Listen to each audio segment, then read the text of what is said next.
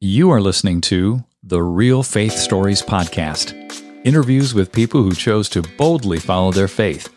I'm your host, Brian Robinson. Now, let's meet our guest and hear their story.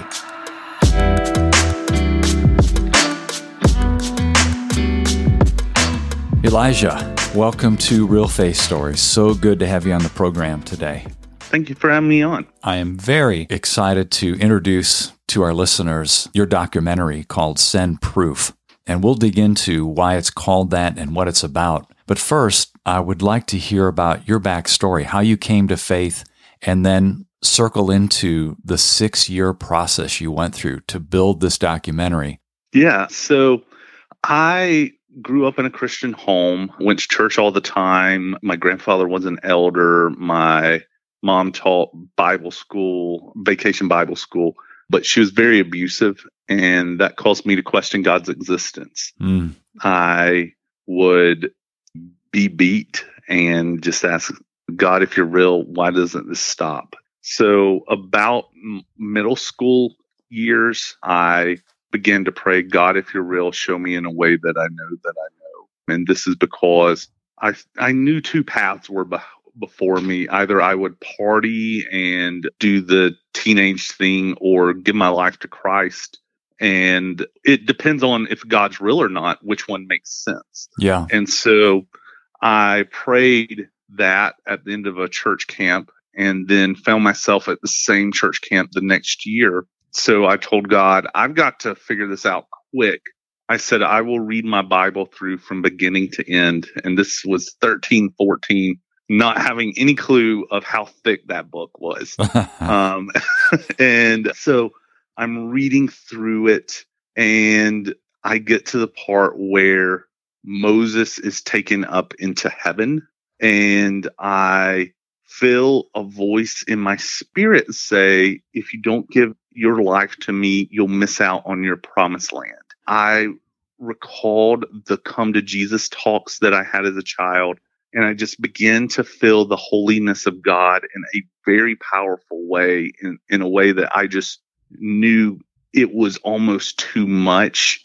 I was like, God, you've got to stop this. And so I gave my life to Jesus, and I felt peace after that. And that's how I became a Christian. So you were 13 to 14 in that age range at that time. Yeah. And it came through reading the Word. Yeah, and it came through encounter, like that powerful conviction of his holiness. Like I was telling the Lord, like, you got to stop or this will kill me. It was that intense. Wow. How real, man. Yeah. So after that happened, what occurred in your life?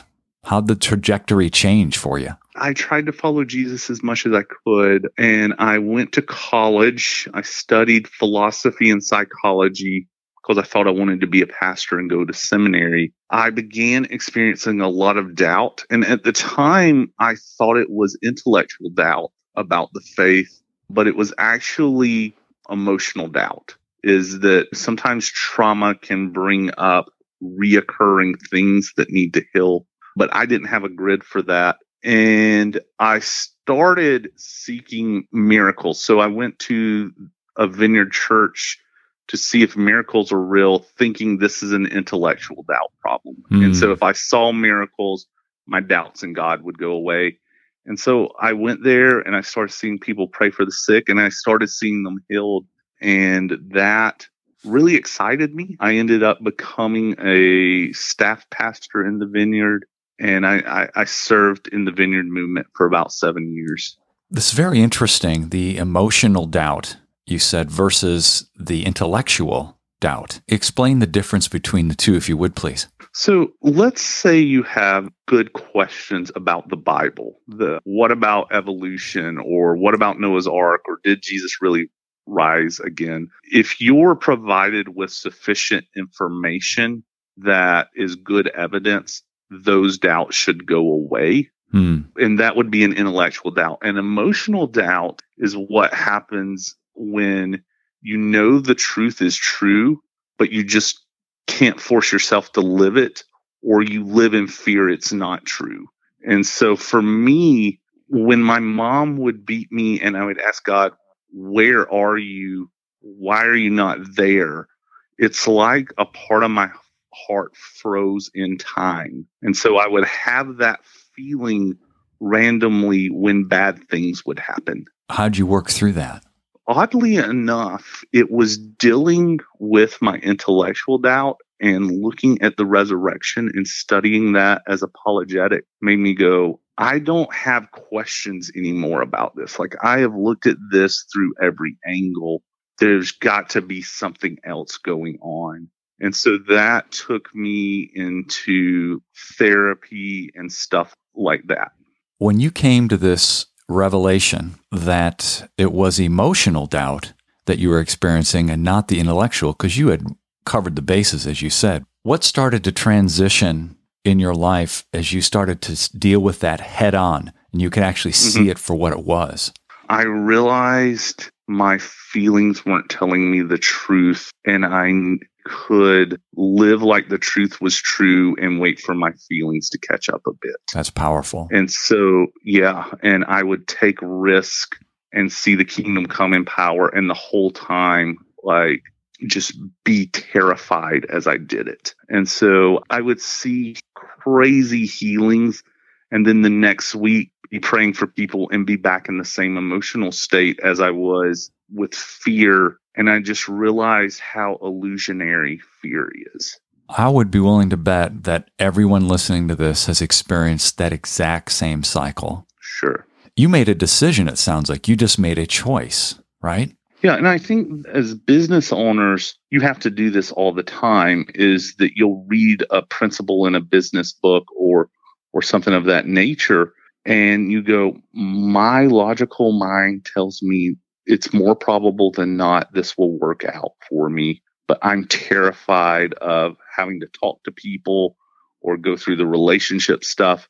And so we get stuck, and I see a lot of leaders and business owners failing because they can't tell the difference between intellectual and emotional doubt. How do you discern that difference? First of all, there's no such thing as certainty in most things. Like, there's very few things you can be 100% certain of.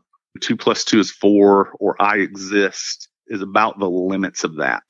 Beyond that, you have to go, what do you think is most probably the case, and live with the consequences. And if you start moving your life toward that trajectory and living like what you think is most probably the case, you usually see positive results with that. And I think sometimes we as leaders want to be more certain than life allows for. And so it works in the faith world, it works in the business world, it works in relationships.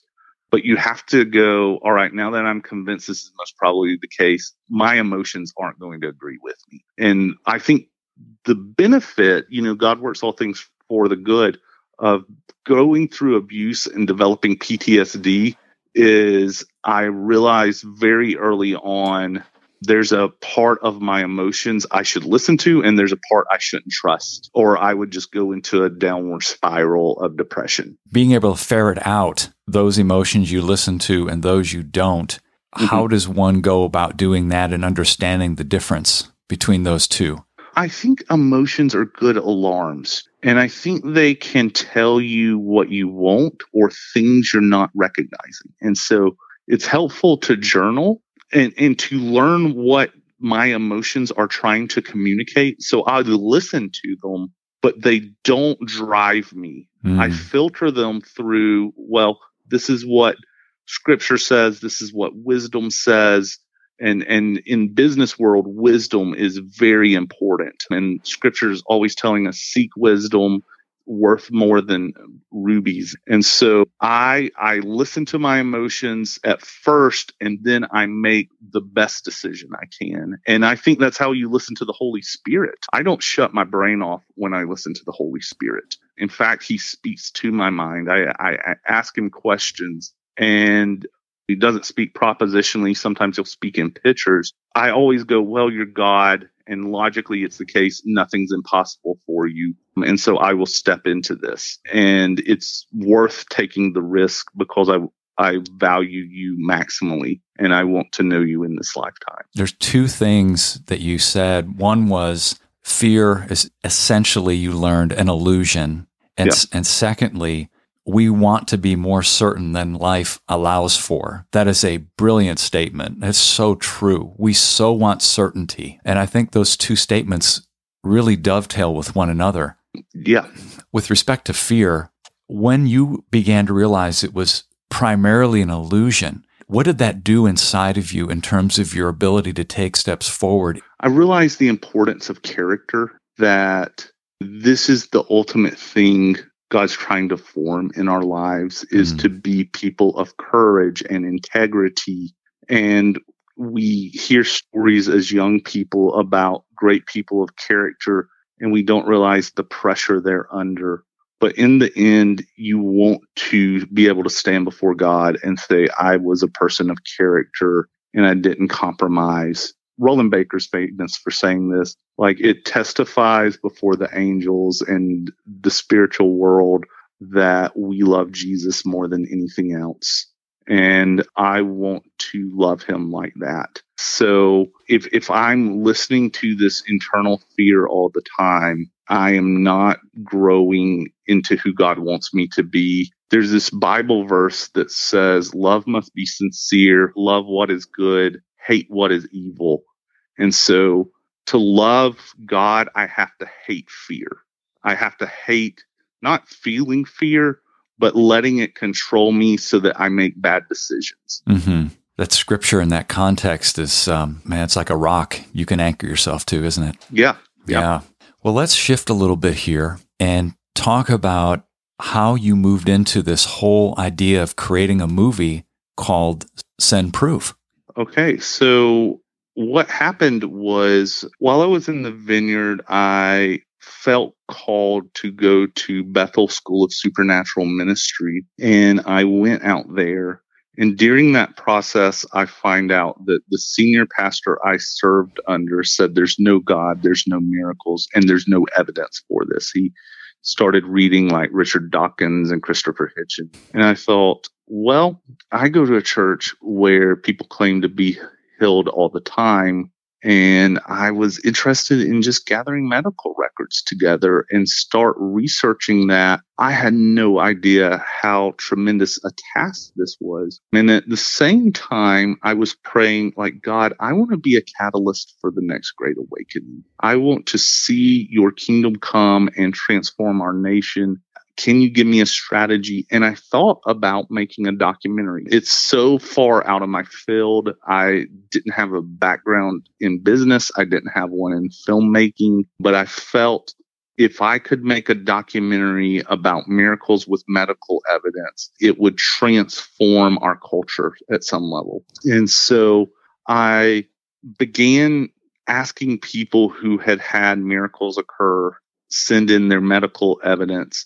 And nothing really happened. And then one day I was at my house and I get a text from my friends that a prophetic minister at Bethel had called my name out at church.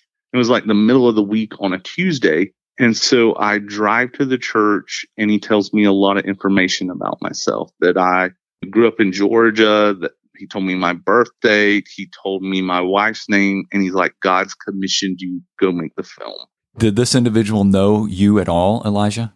No, he didn't know me at all. And I didn't know him at the time. And so as he's giving this information, I start thinking, well, maybe some of this is on Facebook.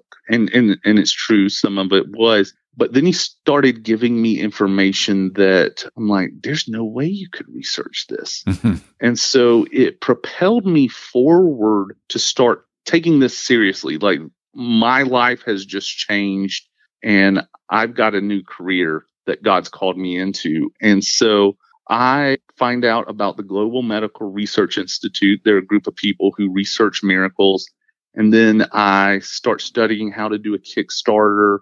We raise a lot of money on Kickstarter. And then I have to learn how to build a film company, how to hire people and all of that stuff, and start booking people to get filmed. And it's been an incredible journey. Unbelievable. What a monumental task. It was, yes. Well, let's talk about this. I think you said it took 6 years to finally create the documentary. Now, during that 6-year period, it's like you're building the plane as you're flying it, right? It is, definitely. Share a couple experiences where you felt like you hit the wall and there was no way you could move forward, but God showed up again. I think there's several very monumental experiences. The first was I realized how particular the case needed to be. A lot of miracles that happen, if you would have to, in order to prove that a miracle occurred, maybe do a test before the miracle began. Mm-hmm. That would be totally different than what a doctor would do in the normal course of events. I recorded a few cases that fell apart, and I thought, oh no, this is going to be a disaster. We ran out of money at one point, and I was putting tons of money on credit cards, and eventually we nearly emptied our retirement savings of $175,000. Like, film is not cheap.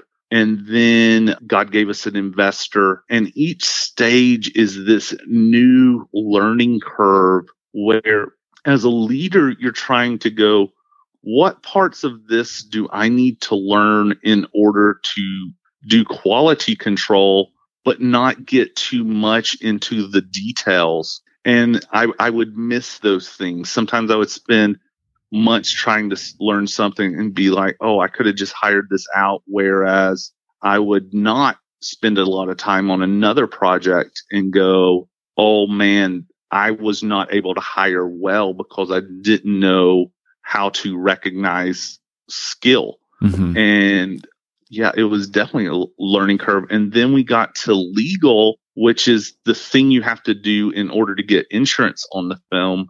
And I felt insurance is super important because we're claiming people are con artists in this film. There's just a long story about how film and legal works. And I realized we've used 160 clips from other movies, which is fair use, and that's fine. But you have to document every one. And I'm like, we haven't documented any of our clips in 5 years. Oh, man. And so yeah, it was a super learning curve. One of the giant experiences here was running out of money, obviously, virtually running out. And then you had an investor come on board. With respect to that period of time, how did they connect with you? Did they hear about what you were doing, or did you directly ask them? How'd that happen? Well, this gentleman heard about me. I was on a podcast talking about something entirely different, and there was just a reference to the movie, and we connected, and he took a big interest in the film. I love it. Yeah, God brought the right person at the right time, and it doesn't feel like the right time at all. It feels like this should have been done 3 or 4 years ago, Jesus. No doubt. But during this time, I'm dealing with PTSD stuff. And it's where I'm learning, oh, I've got to deal with my fear, or I will make things crash. And so I think as leaders grow and learn to deal with fear things and rejection, we shorten the time span between launching something and seeing it done. And I think that's so important as a leader, is to realize your emotional growth will affect the outcome of your business more than anything else. You hear all these cookie cutter solutions. You've got person A did this, person B did this, and then they got this end result. Well, the missing component I think you're touching on here, this is something I don't hear anyone talking about, or if they do, it's rare, is that whole emotional component here that allows you to move faster from point A to point B by overcoming the fear that's naturally going to occur, right? Right.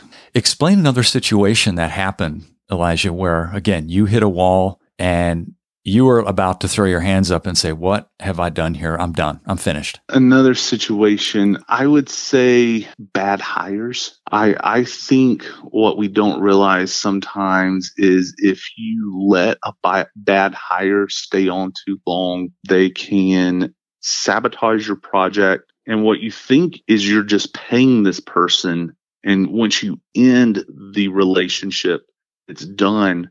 But then there's the cost of bringing someone else on, training them, and then having to adapt somewhat to that new person.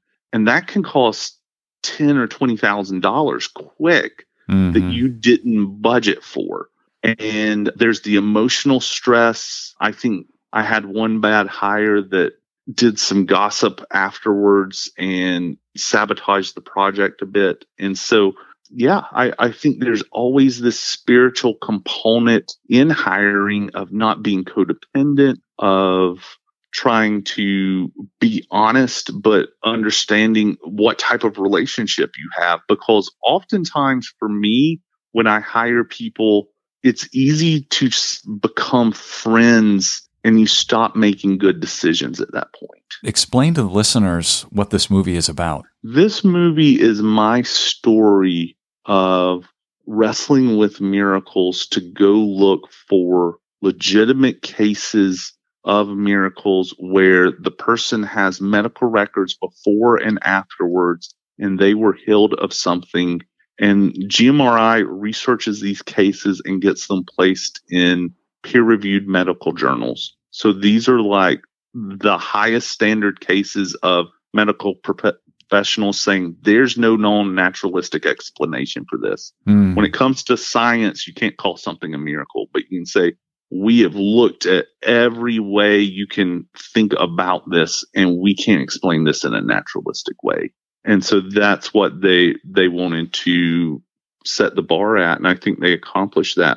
The web address is sendproof.com. This is where people can grab the documentary, right? Yeah. Okay. What was the release date? September. Okay, September of 2021. What type of feedback have you been getting? I'm curious. I've gotten phenomenal feedback on it. I cannot think of anyone who's directly came with a negative comment. Most people are saying, I have wanted something like this my entire life. I grew up in charismaticism or Pentecostalism, and I had these questions and no one researched this stuff in it. And I'm so glad you did it. Other people are saying, like, I'm just crying and it's built my faith, because I mean, there's some compelling stories in there that are tearjerkers. I've really gotten positive feedback on it. I loved it. I think I watched it a few days after the release. And what I so appreciate about your approach to this documentary is I didn't sense you trying to move one way or another. You let the information guide you to the next step. And that's what's so powerful to me about this. It's not like you came there with a preconceived plan to make this play out one way or another. Is that fair to say? It was. I realized I had to marry integrity with this and tell the truth wherever it went. And so when you're at that level, it's logically possible. You look and there's no cases, and you've got to tell that story. And so I tried to tell my story as transparently as I could, and my process as transparently as I could, because I think that makes good film. And I think people really easily can recognize propaganda. And I'm like, I don't want to do a Christian propaganda piece. Yeah. Those have been done and people don't like them, and we don't know how to fix that. And I thought, well, telling the truth. And you did. And to your point, my wife and I watched it, and I was in tears at the end. So powerful. I'm not going to tell anybody why, though. A couple other thoughts here. One of the takeaways from this whole process, you said, was keep going. Yeah. What kept you going? What type of prayers were you and your wife praying on a consistent basis? Well, God, you told me to do this and you will provide. Like, I also in my heart knew I had one life, and I don't want to come to the end of my life and the story I'm telling on my deathbed to whoever's listening is I was called to do this thing and it got hard and I stopped. Wow. And I think there is this power I learned in filmmaking of, well, what story do you want to tell? And oftentimes when I am in potentially painful situations where the only way forward is to do something hard I don't want to do, I have to ask myself, well, what story do you want to tell? Do you want to tell you had character? Do you want to tell you chickened out? And I think asking that question really helped a lot.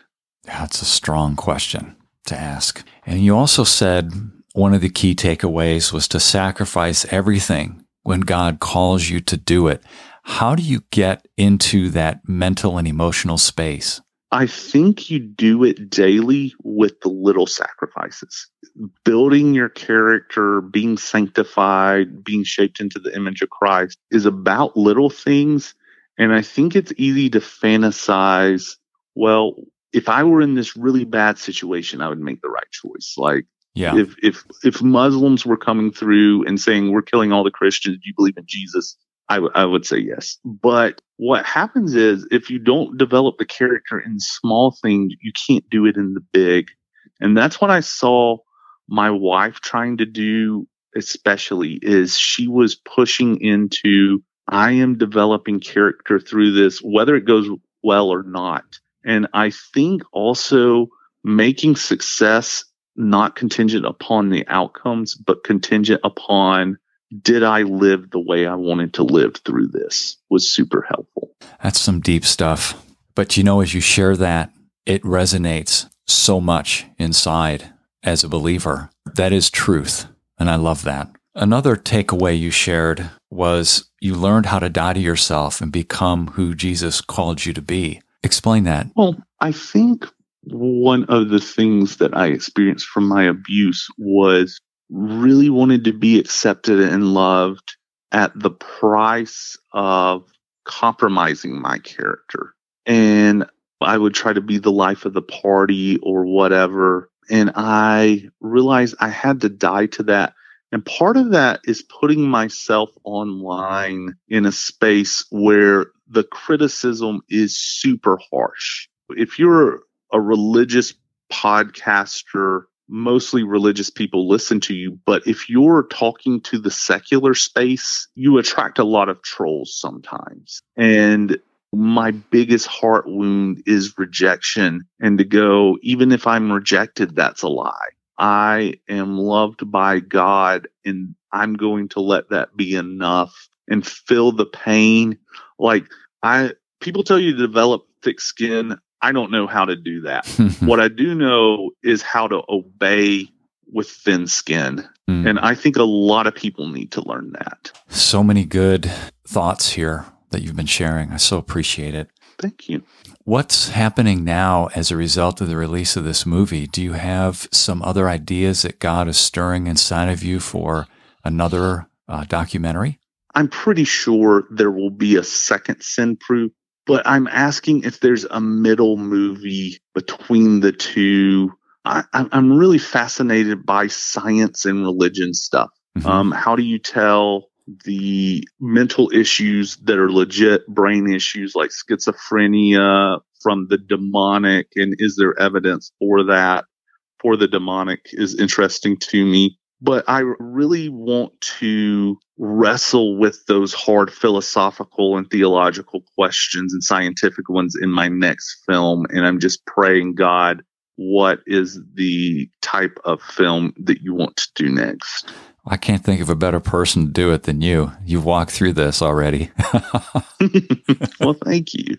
Please go to sendproof.com and pick up this documentary. You will definitely love it, and you're going to want to share it with your family and friends. As we finish up here, Elijah, could you please pray for our listeners? Yeah. And I'm going to encourage you before I pray. Everybody listening, your life matters. And God is inviting you to things outside of your comfort zone. And so I pray that you will accept that invitation and that you will believe Jesus, that when you die to yourself, you will find life. And so I pray that God speeds up that process. I pray for those with PTSD. There is mercy for you. God is always merciful. He always meets us where we're at. He meets us in our fear and our anxiety. I pray for business owners that are struggling. I pray financial blessing. And I pray that you know God during this time. And I pray that in Jesus' name. Amen. Amen. Thank you, Elijah, for being so vulnerable and sharing your heart on this. I appreciate it. Well, you're welcome, and I hope we talk again. Hey, everyone. Thanks for listening. Please make sure you subscribe to the show and share this with someone you believe would be encouraged and motivated by these stories.